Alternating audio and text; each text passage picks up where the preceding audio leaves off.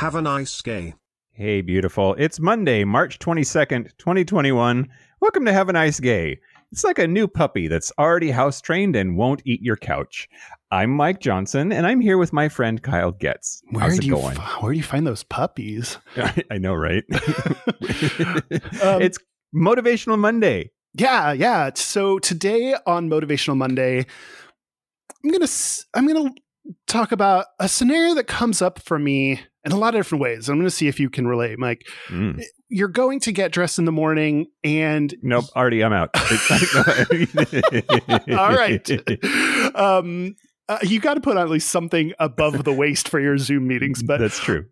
You pick a shirt that's kind of your medium shirt because you're saving the good shirt for later, or out of your bunch of bananas, you pick the worst one because you're going to save the good ones, or you use the bad shampoo because you're saving the good shampoo for, I don't know, some special day. Do you do this as well? Absolutely. Yeah. Even something as simple as eating a plate of food. I save the thing that I want to eat most last. Mm-hmm. I eat the other things first so that I deserve the good one. Yes. I don't know. Exactly. Yeah. This is something that I notice myself doing a lot. And if other people are like me in that they are, for some reason, saving up the good stuff for some arbitrary time in the future when you feel like you deserve it or want it or need it, I want to challenge you to, the next time you think about that, the next time that pops into your head as a reason for doing something, to pick the good one, to pick the showy dress, to pick the nice pair of underwear that you usually only save for good occasions, the hand soap that you have been saving for your guests for some reason.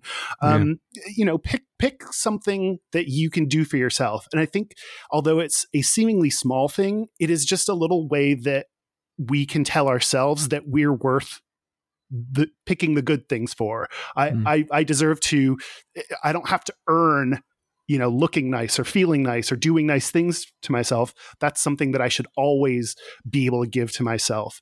And we put up these mental blocks as a way to, I don't know, distract ourselves or tell ourselves that we need to work for it, like you mentioned with your food.